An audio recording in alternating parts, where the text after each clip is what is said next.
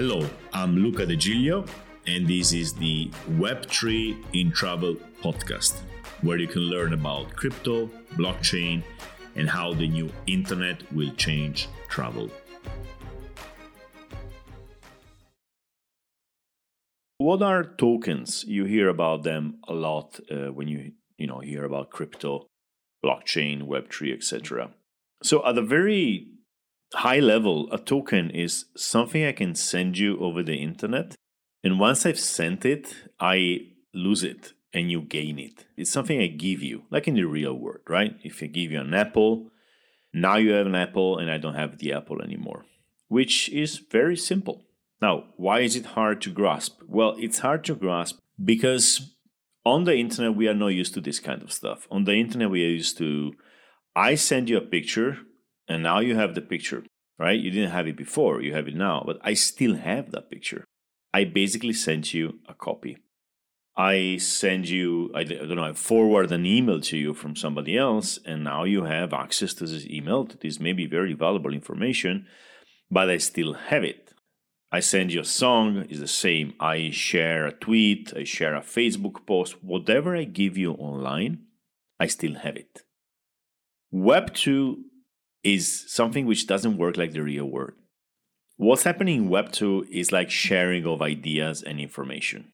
So again, remember, Web 2 is information. The internet deals with information. Now, if I come to you in the real world and I tell you, hey, I heard that Richard cut his hair.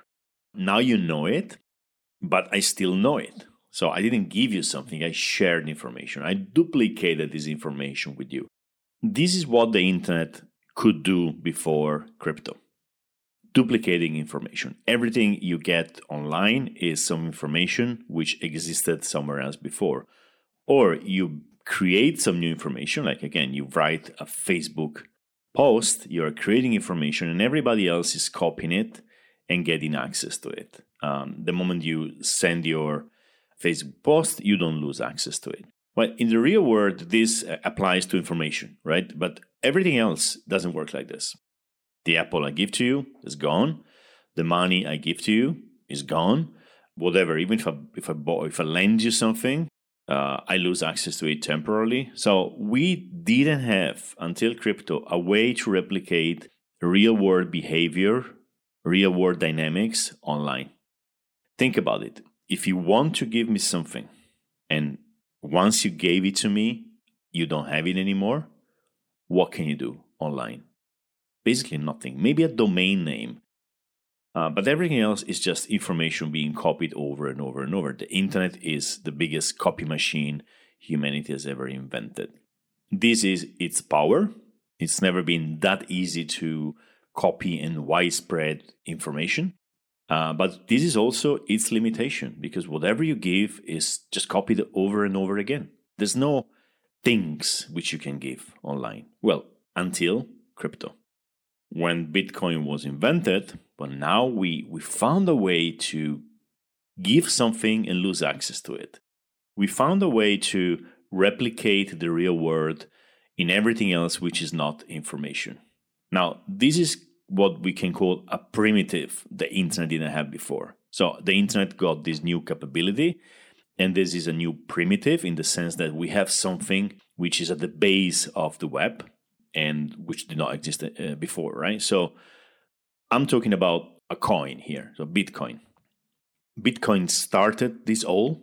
Forget for a moment the fact that Bitcoin is or wants to be money. Forget the reason Bitcoin was invented. Just think about it. Now we have, so Bitcoin is invented. Now we have something which I can give to you and I lose access to it. I can give you a thing, and that's the coin. Most people who actually grasp the concept, when people were exposed to Bitcoin at the beginning, and those who actually realized what was going on, they immediately said, well, this is bigger than anything else which has happened to the internet since the internet itself. Because this is bigger than, I don't know, what's the biggest thing on the internet? Email, of course. That was like a primitive. FTP, which is sending files from between servers or from a computer and a server. HTTP, which is this protocol we use to share the information through browsers. And sorry if I'm not very technical here, but the concept is like these were the very important things which made the internet possible. But then everything else, the applications on top of it, like the biggest ones like Google or Amazon or Facebook, they are not as big as Bitcoin, or they are not as big as the concept of scarcity, tokens which I can give to you and I lose access to them. Why? Because these are applications built on top of the layer of the internet, right? The internet comes to life and we build stuff on top. Applications like Google or Facebook or Amazon or Airbnb, whatever, are what actually give value to the internet itself. The internet itself, without the applications, is basically useless. But Bitcoin introduced a new primitive, introduced something at the internet layer. So now we can build stuff on top of this new concept, which is, again, let me repeat it because it's really important and it's so simple that it's hard to grasp. Now we can give stuff to others on the internet, which we lose access to. We can actually transfer stuff from one person to the other. Transfer in the sense, again, I give you an apple, I don't have the apple anymore. This is enormous, and the amount and importance of applications we can build based on this concept are endless. And let's think about the other side of the argument, right? So Bitcoin comes to life, and we react, kind of automatically saying, well, it's money which is backed by nothing. It's a speculative asset, it's worthless, it's a scam, etc., etc. And we missed, and me too, the first reaction to Bitcoin is obviously this kind of thing, right? It's like, okay, what the hell is that? And then failing to grasp what actually Bitcoin meant, which Bitcoin meant more than Bitcoin. Somebody wanted to build an alternative monetary asset, okay, an alternative money. And in doing so, they had to build or put together a series of technologies which allowed much more than money. They allowed value transfer on the internet for the first time ever. And you know why it is hard to grasp this concept? Because it's too simple. It's just too simple. It's like it was so hard to grasp the internet at the beginning because it was like, yeah, I can send information online. Well, I can send information, I can call somebody, I can send a letter already. What is the big advantage of the internet? And until there were important applications on top of it, it was really hard to understand. I think I mentioned this before. At the beginning, in order to explain the internet, you will say, you could send thousands of faxes for free very quickly. That was as far as we could go in understanding the internet. Now, Bitcoin is over 10 years old, and if you've been in crypto for a while, and it does take time to absorb these kind of concepts, you understand how this changes really everything online. This brings me to a concept I've learned in the last 10 years, which is do not trust your instinct regarding the internet, because your instinct wasn't built for the internet. Your instinct was built for the real world, right? Everything we are is the result of thousands of years, tens of thousands of years. I think we are like 200,000 years old as a human species. To survive in the real world and to run away from real physical threats, etc. The internet is a different thing, is a different place, and we are not built for that. We haven't developed yet the internet instincts. When a new primitive comes along, like a coin, we don't grasp it just automatically. We really need to build new paths in our mind. The same thing happens in the fact that everything is going exponential when it's touched by the internet, and we do not think in exponential terms, we think in linear terms. There's this famous example in which, when we were chasing gazelles in the savannah, we would expect the gazelle to go from 0 kilometers per hour to 5 to 10 to 15 to 20 to whatever, how fast they run. And this is a linear progression. That's what we understand. We understand linear progressions. We do not understand instinctively exponential progression, right? So when the gazelle doesn't go from 2 to 4 to 8 to 16 to 32 to 64 to 128 to 256 to 512 to 1,000 kilometers per hour, this doesn't happen in nature. We don't have experience in nature of exponential growth. Actually, we have it, but it's much rare. Like a virus grows exponentially, but it's much harder to see, right? You only see the effect around you. So if this all sounds weird, it's because we are not, naturally, we haven't evolved naturally to grasp these kind of concepts. We grasp them when we start using this kind of stuff, right? I said this before. We understood the internet when we started using it. We understand crypto when we start using it. So let's wrap it up. We are in a new world online where there is stuff we can give to other people, and we lose access to it. We should actually give to other people, not share. Until Bitcoin, we could only share stuff online. Now we can give stuff online. It's really simple, isn't it? And that's all there is to it. So now we can create things which we can give to other people. And because they are not shared and duplicated ad libitum, so we can make scarcity. We can do 21 million. We can, build a program which plans to create 21 million Bitcoins, and every single Bitcoin is part of a scarce pool. These are very important concepts we need to understand before we go ahead. So let me repeat them again. So before Bitcoin, you could only copy and paste files and make many copies of it. Now we have files. It's not technically correct. We don't have files, but it's like we have files that cannot be duplicated. So it's like if I could send you a picture, and when I send you this picture, I don't have it anymore. So now the internet is much closer to reality, to the real world.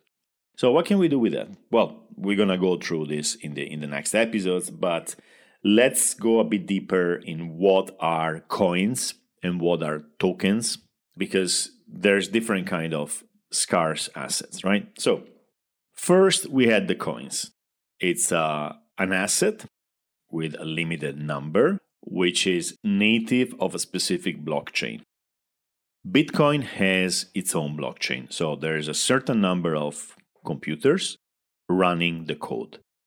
And all the software on these nodes is managing one single coin, which is the Bitcoin.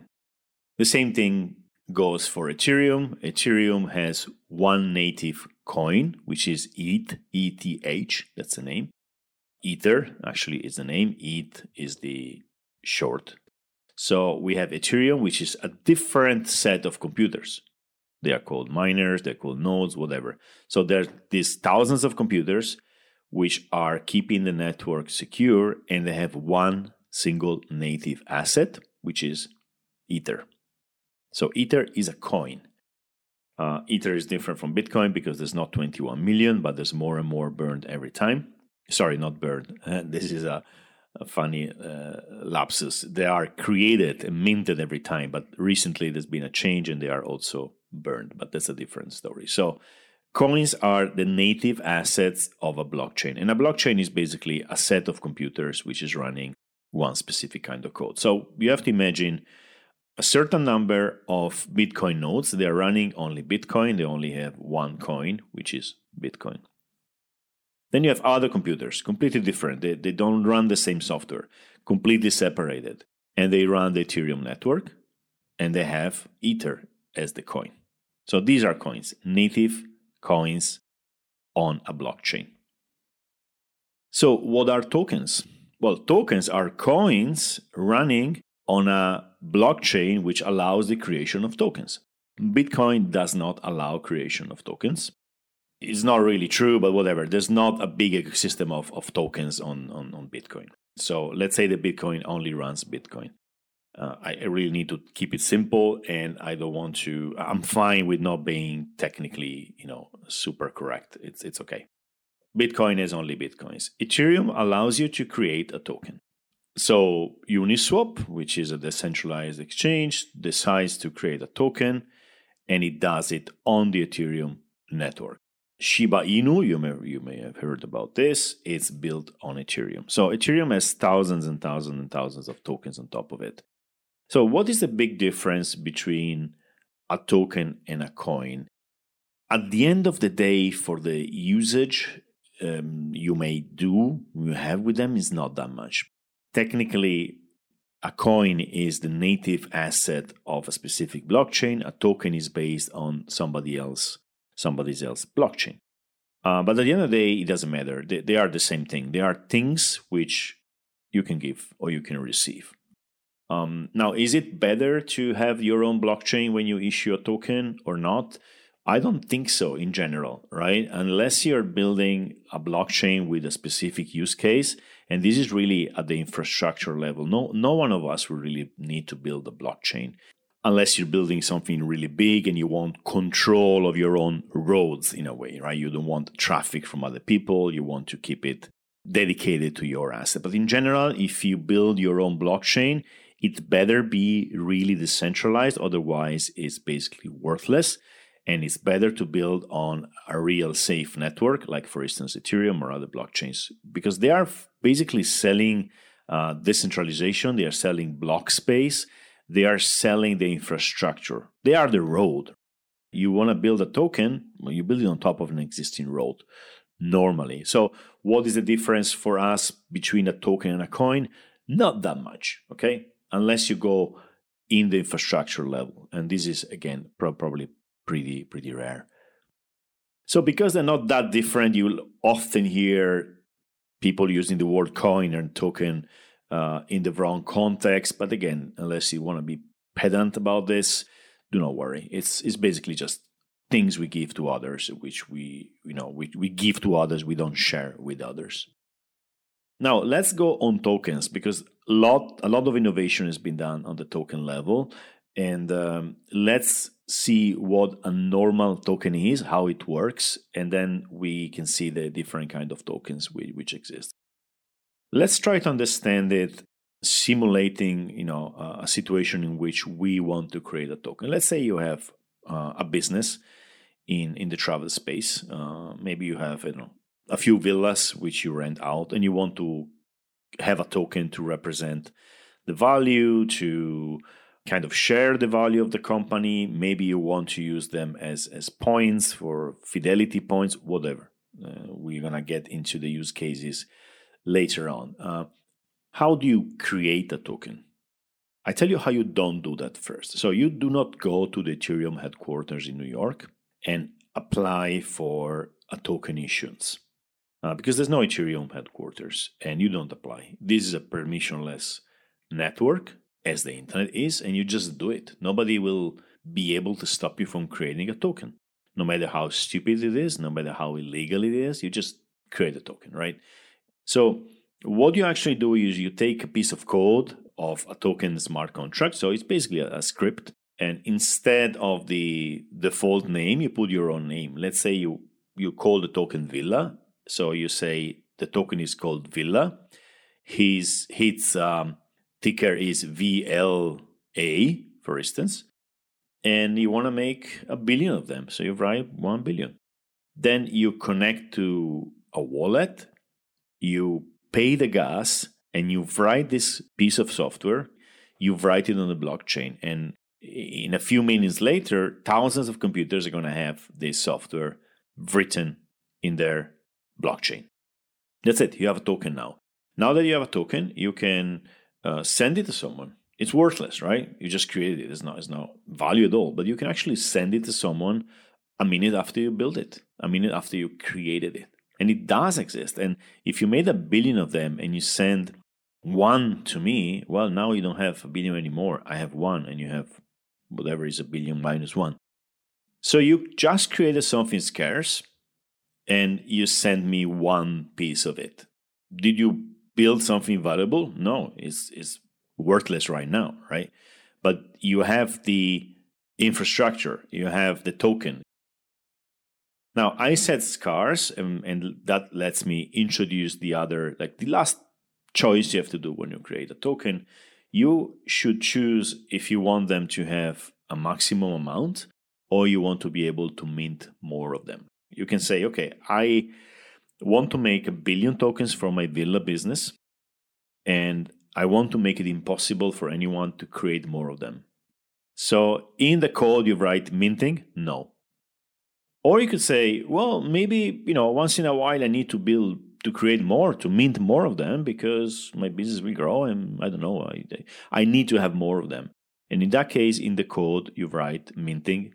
Yes, actually it's not minting, it's mintable. What is the difference here? Well, this code is on the blockchain. It's visible, so people can see if it's mintable or not. And of course, if it's mintable, maybe the value will not go as high as if it wasn't mintable, because you have chosen to remove the scarcity aspect out of it. It is still scarce. It is still scarcer than an email, a text, or an image, because first of all, you are the only one who can actually mint them. It's not like anybody can get them and like you send me one, I cannot make two of them, right? You are the contract owner. So your address, your wallet address is the contract owner. You can at a certain point decide to make another billion, but it's only you. So the billion you created at the beginning, it's actually a defined number everybody can see. There's always a possibility for you to create more, but only you. So they're not as scarce as if it was a mintable, where there's 1 billion forever and nobody can change it, not even you.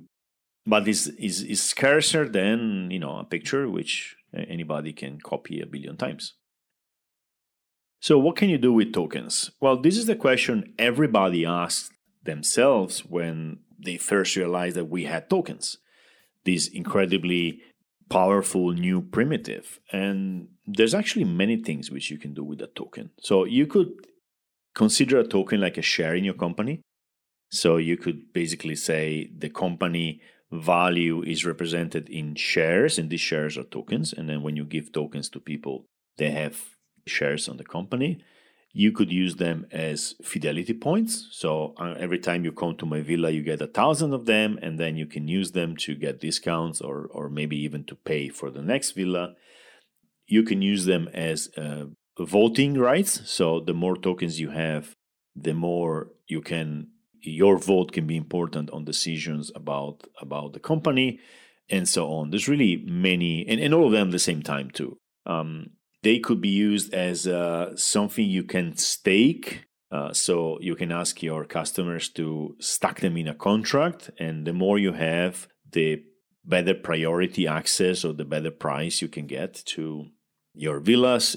There's really many, many, many, many different possible applications. Do they all make sense from day one? No, it's really very experimental. But we have today, there's many use cases which are actually really, really powerful. And these are things which you couldn't actually do online before. So this is a phase of Web3 in which we are still discovering the things which we can do now and we couldn't do before. And of course, most of these experiments do not work, but the potential is really, really interesting. I think this is a good moment to introduce a very important concept about Web3. It's the attitude. It's your attitude to Web3. So let's start from the wrong attitude.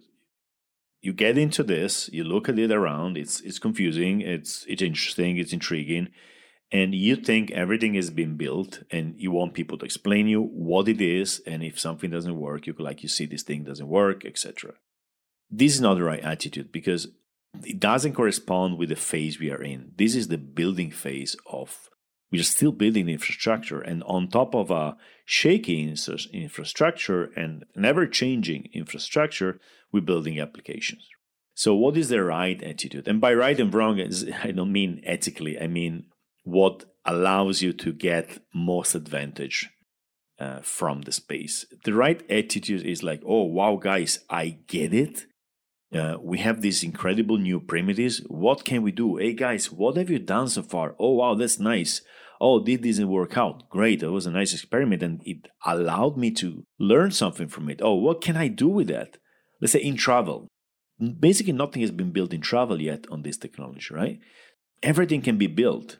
So think about what you can build. You take your own knowledge in your specific vertical in the travel industry and you try to see what you could build. And then you go to see what other people have tried to build in different verticals, but with the same concept. So it's more like we have a new playground. What games can we play here? And let's try new games. That's, in my opinion, the right attitude.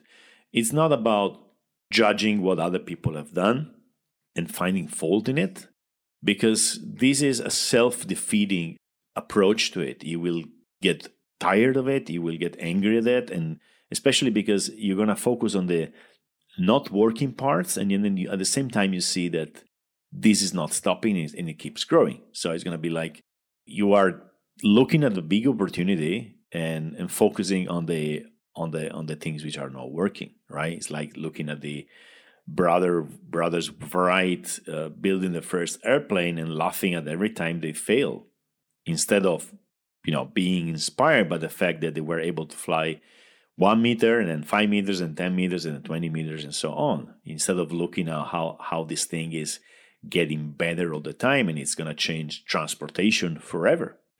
And this is, of course, true for every kind of technology nowadays, especially exponential technologies. If you see them as opportunities, you will grab the opportunity.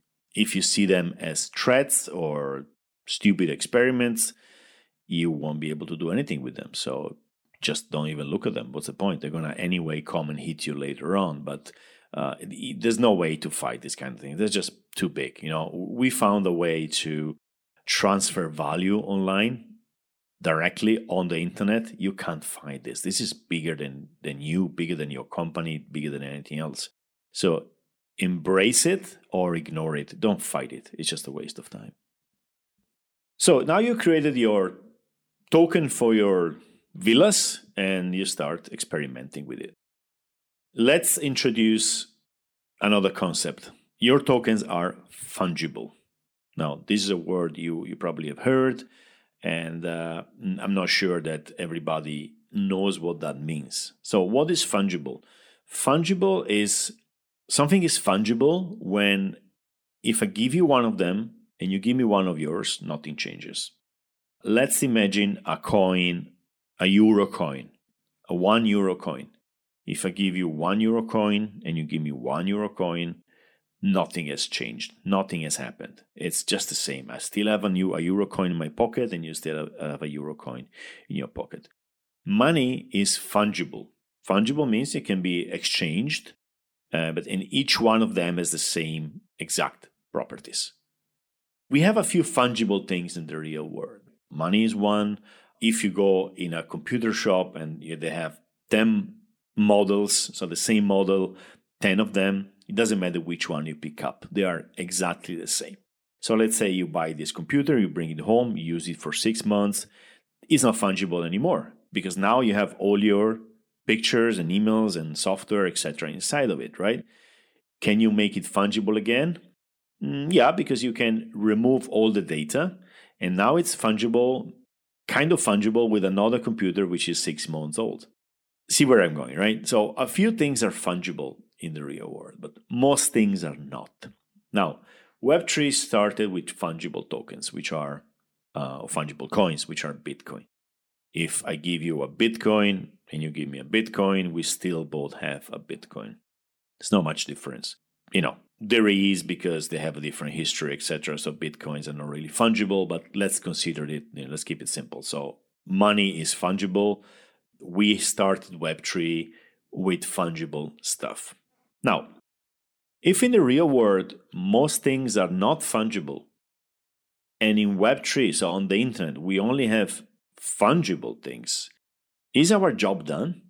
No, it's not, because we haven't yet created a token which is not fungible, which means a token which is one thing only, a token which can represent something which is unique.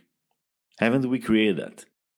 Well, we have created it, and it's called NFT, non-fungible token. You see, this is what's so crazy about this space, because we are basically building a universe online. We are replicating the real world online. You think that you have seen incredible innovation in tokens? You can do so many things now which before were not possible. And you don't realize that we haven't even started. We haven't even scratched the surface. And then NFTs come out. And you, as always, the first approach is like, yeah, okay, just one other thing, which is, one of the million things coming out all the time. And it takes time before you understand, and I say you, but actually it's me. You understand how powerful some things are. And NFTs are incredibly powerful primitives. And I would say they are more important than tokens. Why? Because in the real world, non-fungible stuff is more important than the few fungible things we have, like money and new computers and stuff like this. NFTs are basically all the rest, which we didn't have before online, which our real lives in the real world are basically built on. Let's make something clear. What is an NFT? Well, an NFT is a token. So it works exactly like another token. I can send it to you. You can send it to me. When you send it to me, you don't have it anymore. Now, if you send me a Bitcoin and you have 10 of them, lucky you, you still have 9. But if you have an NFT, which is unique, and you send it to me, well, you don't have it anymore. So you just gave me something which is unique. There's not 21 millions of them. You cannot buy another one. I have it. It's unique. Unless I want to sell it, you will never get it back. And if somebody really likes it, I'm the only seller of this thing in the world. Now, NFTs are suffering the same conflation paradox Bitcoin suffered. Remember when I said Bitcoin is trying to be money, right? And in order to be money, it had to build a new technology. Again, Bitcoin is the result of many technologies, all the new put together, right? And in order to exist, Bitcoin had to build this set of technologies. And we conflated Bitcoin with the technologies. While Bitcoin is just an application, one of the many applications on this technology, right? Let's call this technology blockchain, just to give it a name. It's much more than the blockchain, but Bitcoin had to build a blockchain to exist, but the blockchain can build many more things than Bitcoin itself. And we conflate them together. We think that Bitcoin is the blockchain or the blockchain is Bitcoin. No, it's not like this. So we dismissed Bitcoin and the blockchain because we didn't think that was a good idea for money.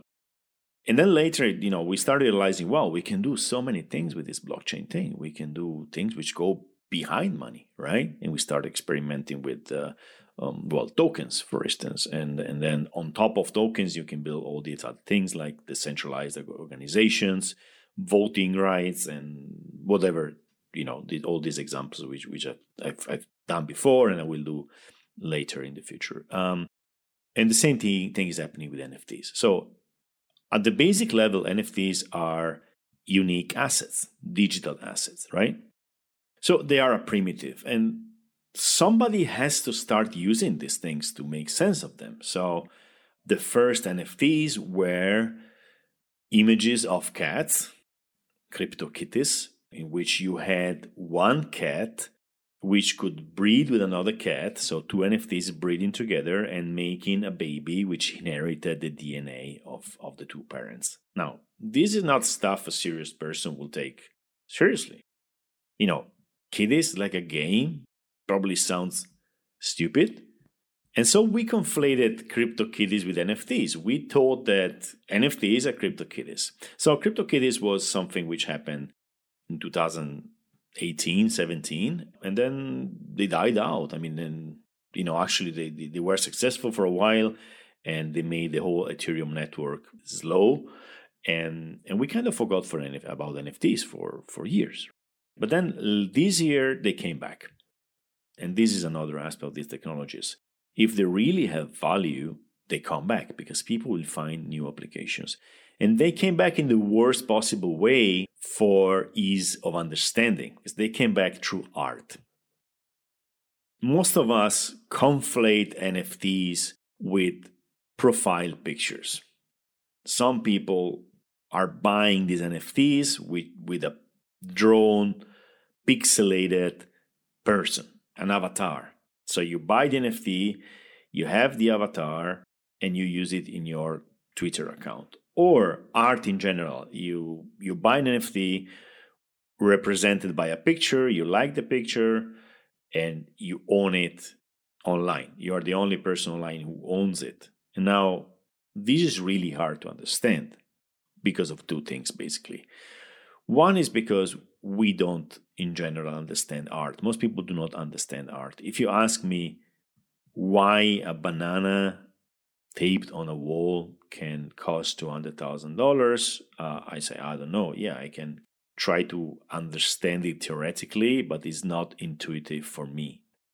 And if you ask me why Visa paid $100,000 for a CryptoPunk, one of these images, I can tell you maybe because they want to own an historical asset which represents a certain part of the internet growth, etc., etc. But it's really hard to understand why people would pay money for a picture, because this requires understanding how the art world works, and it also has this very tricky aspect of you can copy this image. So somebody pays $1 million for an image, which I can copy. I do Control Save, and I have it in my computer, exactly the same picture. How do you go around this? How do you explain this? It's really hard. Now, let me explain you a little bit the difference between the images and the NFTs, because the images are not the NFTs. And let me take the example of this famous Beeple set of images. So Beeple is an artist who, for 5,000 days, every day made a digital drawing. And then at the beginning of this year, he auctioned it on Christie's, the famous auction house, as an NFT. And so somebody bought this NFT, which is basically a very, very, very big JPEG made of 5,000 JPEGs, and paid it a lot of money, $69 million or something. And I could take, and you could take this picture and save it on your computer. So now we also have it, but we didn't pay $69 million, right? How do you explain that? Well, the value of the JPEG being so high, we can try to explain it. I listened to the person who bought it. It makes sense in his worldview, but we shouldn't really go there. It doesn't really matter if he paid $69 million or if he paid $1. The fact is that he decided to pay money for an image. Is it what happened? No, that's not what happened. The image is there. Everybody can have it. He paid the money for the digital title deed, the property title on the image. So the NFT itself, it is not the image. So let me explain you how the NFT is technically built. It is like a token. There's only one of it, and there's another field which says, go to this URL and display this image. So it's a token with a link to an image. So when I look at the NFT, I will see the image because the NFT contract tells me it's connected to that image. So the NFT is not the image. The NFT is the property title. Let's go a step farther. Okay, let's talk about an NFT which was very successful. It's called Board Yacht Ape Club, which you bought the NFT, and the NFT had an image connected, which was a monkey, basically an ape. And every single picture of the ape was different. So they made, 10,000, I think. So you could buy one of these 10,000. Now, again, you buy it. Let's say somebody paid it an ether, so $4,000. But me and you, we can go and take this picture and copy it, right?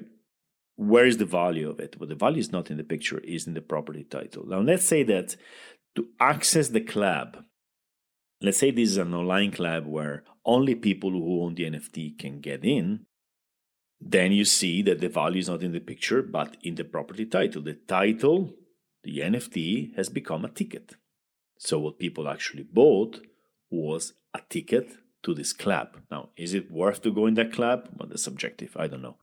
Maybe some people bought it because they want to be in a club with other people who share this kind of interest for this technology, or maybe they want to go in a club with other rich people because this board yacht 8 club NFTs got really expensive, right? So maybe the closest thing is a Rotary Club membership. You get in only if you're rich. Is this the final and only use case for NFTs? No, this is one of thousands we can think of. Let's go in the travel industry. Maybe you have these villas, and every time a customer comes, you give them a free NFT. Again, you give them one property title which has a picture attached to it, or even no picture attached to it. But let's keep the picture. Let's say that there's a picture of the villa they stayed in with the dates they stayed in. And then you tell them, whoever owns this NFT, next time they book the villa, they will get a 20% discount. So you have just created a kind of a fidelity card out of NFTs without having to build the whole fidelity infrastructure. And even more than the usual, membership points or fidelity cards, these NFTs transferable. So let's say that you have this villa. I come to the villa. I pay the money to stay there. You give me the NFT. It gives right to a 20% discount on all your villas. And I sell it because maybe somebody else wants to come and get this discount. So I sell it for a certain amount of money. Somebody buys it and gets the discount. Now, a few years later, there's, 1,000 of these NFTs around. The number is limited. Maybe you've created a fixed number, like 1,000. And now everybody wants them because they give access to the discount. And you say, well, what is the good thing about giving discounts? Well, it's not that you give discounts only, but now you have an asset which people want, and is the asset you created out of basically nothing. Maybe you kept half of them and you can sell them on the market. Now, am I saying this is what you should do? Am I saying this is the perfect use case for NFTs in travel? No, it's just things coming up top of my mind. And this probably flows into this idea I just shared with you because I haven't done it. So maybe you will try it. It will fail. Somebody else will try it a bit differently. Maybe it will be more successful. Maybe somebody will make this NFT expirable, so they have to be used before a certain date. Whatever. I mean, again, don't ask me now how NFTs should be used in travel. Ask yourself what can be done.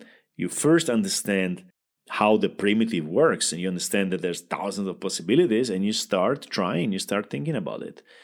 All right. Again, this is the right attitude. I'm not here to tell you how NFTs or tokens have to be used in the travel industry. I'm here telling you we can invent new ways to deal with our existing real world business based on Web3. So we have seen what a coin is, which is a native asset of a specific blockchain. We have seen what tokens are, pretty similar. They only use existing blockchains. That's the main difference. We have seen, or we just have started to kind of see what NFTs are, and they are unique assets. And I think in this specific episode, we will not go too much deeper into that. So if you want to build your mental model around this, just consider two things. You have tokens, which are fungible. There's many of them, and each one is equal to the other one. So let's say tokens are money, tokens are shares, tokens are points. And then you have NFTs, which are unique. So an NFT represents one specific thing, one specific right. That's it. Two things. Tokens and NFTs. To wrap it up, all of these are tokens. They just have different properties. So what I'm trying to do in this episode is to make it clear that the important thing today is not the application, is not what we can do with these tokens and NFTs yet, because it's still a discovery process. The very big news is that we can have these assets, these tokens and these NFTs, right? The primitives it's a completely new thing on the internet, and we will find ways to use them. So focus on the primitive for now. Look around what's been done in other verticals and try to think, just start getting used to think, okay, this worked in banking, this worked in finance, this worked in art. What works in travel? What can I try with travel? Can I try this in travel? Can I do it a bit differently? So start thinking in these terms, and you will see that, it's like looking at the world with new glasses and seeing things you couldn't see before. So if you get into that mindset, I can guarantee you it is going to be really, really exciting. And if nothing comes to mind, do not worry. It does take time to absorb these concepts. It does get practice. It's a complete shift, and especially if you're trying to imagine something which doesn't exist, instead of simply realizing that this is how the world works offline, and now it can work like this online too. When you're able to make this connection, everything will be much, much clearer.